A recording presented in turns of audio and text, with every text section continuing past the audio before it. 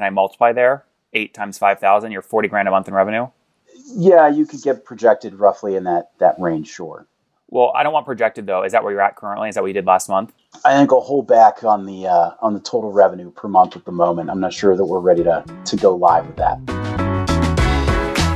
You are listening to Conversations with Nathan Latka. Now, if you're hearing this, it means you're not currently on our subscriber feed. To subscribe, go to getlatka.com. When you subscribe, you won't hear ads like this one. You'll get the full interviews. Right now, you're only hearing partial interviews. And you'll get interviews 3 weeks earlier from founders, thinkers, and people I find interesting. Like Eric Yuan, 18 months before he took Zoom public. We got to grow faster. Minimum is 100% over the past several years. Or bootstrap founders like Vivek of Question Pro. When I started the company, it was not cool to raise. Or Looker CEO Frank Bien before Google acquired his company for $2.6 billion. We want to see a real pervasive data culture, and then the rest flows behind that. If you'd like to subscribe, go to getlatka.com. There, you'll find a private RSS feed that you can add to your favorite podcast listening tool, along with other subscriber-only content. Now look, I never want money to be the reason you can't listen to episodes.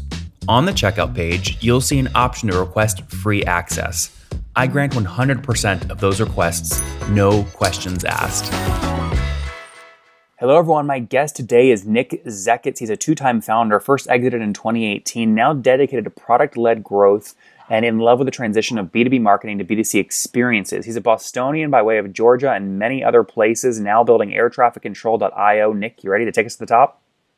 Sure am. All right. So what is air traffic control? Yeah, really simply, it makes true human-specific personalization possible in any other piece of software. Okay, and so what does that mean exactly? Yeah, by and large, when you think about marketing and what marketing means and why it's hard, a lot of people are leaning into this idea of personalization. And when they say personalization, what they really mean is harder and harder and more demanding versions of segmentation. That just doesn't scale, right? And frankly, marketing has hit the breaking point where account-based marketing, segmentation-based marketing has broken the human barrier, and humans can't make it work any better, and yet the demand to personalize engagement remains. So what we do is we use machine learning to deeply understand the behavior of humans, not clicks and moments spent on web pages, but more importantly, the subject matter that people have engaged with. And then what we're able to do is dynamically and automatically, without anybody at a customer having to set any new rules, but still using the software that they're used to, simply uses a new set of things like merge tags or content blocks that will serve up content of any kind to each and every individual human across email, web, chat, anything else in real time that has been chosen for them. The result being better engagement rates, higher conversion rates, etc. And what are customers paying you on average to use this technology you've built? Yeah, so our model is a consumption-based model. So every time somebody sees something that's been personalized to them, it's 2.5 cents. So for a very small business that maybe has a couple hundred pieces of content and not many monthly visitors or email recipients, it might be $50 to $100 to $200 a month. For a large media business, it could be $100,000 a month. That's a massive range. What's the sweet spot? What's the average? Yeah, for us, we're right in there, right around anywhere between 5 and 10K per month. Okay, let's just go with 5K per month. I want to paint the picture of this hypothetical customer, someone that's paying you 5K per month. About how many content pieces that are customized are they delivering per month? Yeah, so it's a really great question. It all depends upon their volume and diversity of their market and the volume and diversity of their own content. But what you're really kind of thinking about is tens of thousands of personalized experiences happening across the course of the month. We do try to inform their content strategy by saying, here's the stuff that's working, the subject matter that's working and not working for you relative to your efforts, to your community, the people who are engaging with that or not. But, if an organization has a couple hundred pieces of, say, blog posts or white papers or product descriptions, the permutations could be incredibly voluminous, but you're talking about anywhere between 50 to 100,000, personalized moments a month. And Nick, when did you found the company? What year? So we went into R&D a couple of years ago. We were legal about 9 months ago. We started going to market 4 months ago, and 3 months and 30 days ago, we were revenue positive. And we've just been building pipelines since then. How many customers do you have today? Right now, we are proof of concepted or more at 8. So not a whole lot. Well, that's okay. I mean, this is sort of, you're learning, right? You got to get people onboarded. That being said, though, I am a bit surprised with the range you just gave me on ACVs so early. Usually people try and focus on a specific use case for their first 10, 20, 100 customers. You have people paying you a lot a month and some paying $100 a month.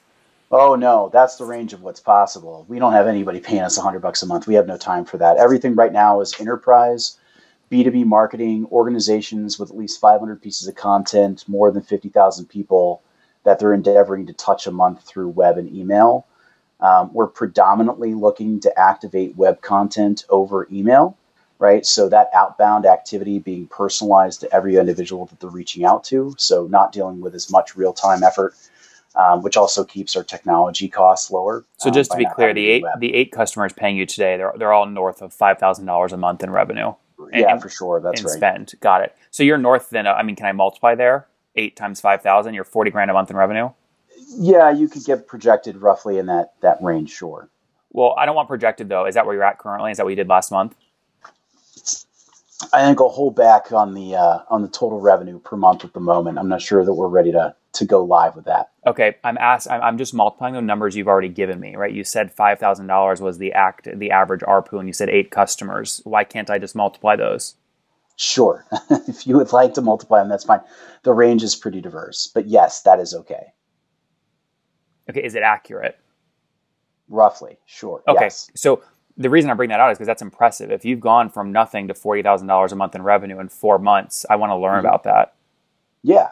Well, so I think it's really important to know where it is that we came from. The last business that we built and we exited in 2018 was a marketing automation platform built on the concept of personalization. What company was that? It was called Quadrangle. It was built specifically for higher education. The mistake that we made was building all the features on top of a personalization engine. So as we exited that business, we did reasonably well. The issue was, and our recognition was that the intelligence we had underlying our feature set was really the product. And we had made the mistake of building the feature set on top. And as we started to roll out of that, we had a really good sense that a lot of MarTech companies were trying to figure out how to do exactly this, right? How do we deliver personalization? And they were doing it because their customers were asking them to deliver on personalization. And what was happening is the market was basically building, more and more and more tools for tagging your content and for creating more segments and for creating dynamic logic to line content and humans up, but really content and segments was the best that was happening out there. And so the demand is incredibly well understood. And lots of big companies have been marketing the value of personalization, and marketing leadership is convinced that it's real. So we weren't pitching a market that didn't know that this was important. What they didn't know is that personalization and segmentation aren't the same thing. They've been sold as the same thing. They are not. And so as we've walked in and said, hey, we know your pain point is connecting all these dots back in with a ton of logic. But what you really want to do is actually have a machine take over and do the personalization. They all say, oh my God, yes, you're right. Right. And all we have to do to get in is just say, all right, we'll just connect to the tools that you already have.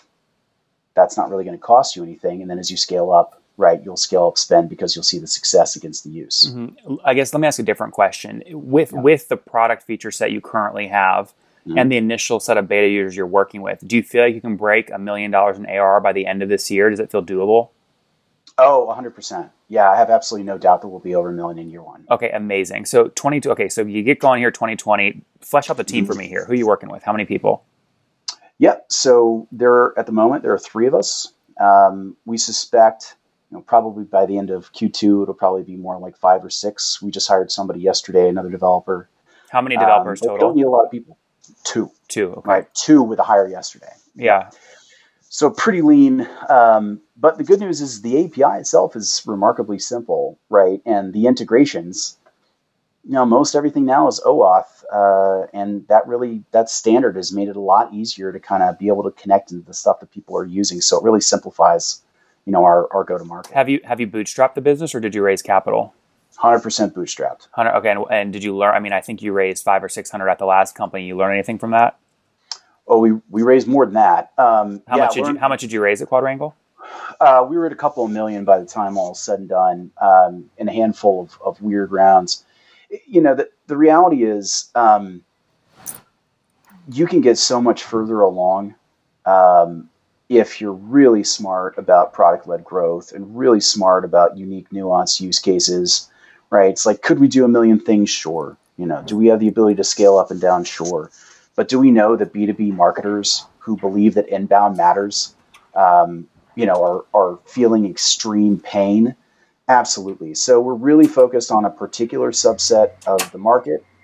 And doing that means that we can get to revenue pretty quickly. And frankly, not being in higher ed anymore, higher ed is really averse to kind of paying for you to get to product.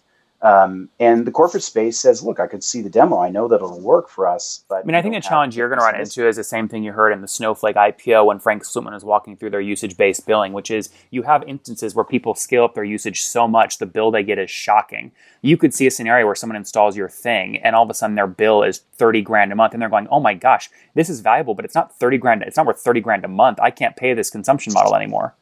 Yeah. So, I think there's a couple of things that are at play there, and I think it's a really fair point.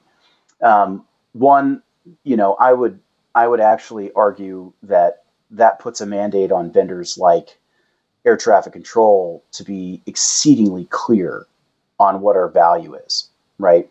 And as a result of being connected to all of the customer systems like CRM, like all their conversion pages, forms, email conversion rates, all that type of stuff, what ends up happening is we can actually talk about whether or not people who are being exposed to personalized content are more or less likely to turn into customers, right? And understanding ACV and opportunity amounts and things like that, we can quantify the value of personalization because we are part of their commercial complex, right? I think one of the problems that happens with consumption models in other businesses is that, hey, this is a shortcut to, say, build a product, right? And Twilio has a really hard time saying, hey, when you build stuff on top of all this is how much money we've made you. Maybe not. We are not unsure, because in order for us to work, we have to be tapped into all of that data, because that's what tells us who somebody is and what they care about. And that comes along with that revenue productivity. And we can see basically by looking at our performance and the customer's prior performance without personalization, what the impact is. So, right. At a certain point, I start to spend over my skis a little bit. And I'm sure at some point, some people are going to ask us for, sort of flat rate or an annual spend, and it'll look more like SaaS or whatever it may be. But I think the mandate when it comes to consumption model businesses, and this hasn't been happening, and you saw it in Snowflake, it's a really astute observation, is that it's sometimes really tough to tie back to every time that happens, whether I'm making money. But the Stripes of the world haven't had that problem. Well, that's because right? that is directly making money. It's obviously attributable. Sure. And so it's on us to get as close to attributable as humanly possible, right? And but you're not going to be payment. You're not going to build a payment processor. No, of course not. But I can say that when we do what we do, that revenues are impacted in positive ways. Now, it might turn out that a year down the road, we might find that there are unique instances where, depending upon the customer type or whatever it is, 2.5 cents isn't actually what we're worth. We had another customer say, well, every time that I actually get a form filled out or I do get a conversion, I actually would like to pay you 30, 40 times more than that. Well, yeah, because it's tied to conversion. You want something further down. Yeah, totally. Exactly right. So, and so that might be what happens. We might get $1 every time a form gets filled out. Who knows? Yeah, right? Very good. We're open. We're out of time, Nick. We need to wrap up here with the famous 5. Number 1, favorite business book. Oh, God. Anything by Nir Eyal, really. Number 2, is there a CEO you're following or studying? That's a wonderful question. No, I can't. I can't say that there's anybody that I'm watching right now. I do like this. This guy is running a place called Modern Campus named Brian Kivy. He's super sharp and bringing some big businesses together. I like what he's doing. Number 3, what's your favorite online tool for building air traffic control besides your own? Oh boy, I'm deeply in love right now with BuiltWith. It helps us a ton with targeting, and it's super inexpensive, and their data is really unique. Number 4, how many hours of sleep do you get every night? I try to get 7 or 8. Right? Okay. This idea, this work porn thing is it's not sustainable. And what's your situation? Married, single, kids? Kids, married, house, burbs, the whole thing. How many kids? 3. 3, and how old are you? I'm 41 as of Monday. 41. Hey, happy late birthday. What's something you wish? What's something you wish you knew when you were 20? Oh God, it's a long list, but ask more questions, have less opinions. Guys, he sold his first company, learned a lot, raised a bunch of VC, now bootstrapping airtrafficcontrol.io, helping brands customize content to deliver it up to inbound leads to ideally increase the likelihood that they end up converting. Again, he's bootstrapped a team of 3 or 4 right now. Got his first 8 customers signed up, paying anywhere between $1,000 and $10,000 a month as he looks to scale and really figure out what that pricing is going to look like. Nick, thanks for taking us to the top. Thank you very much.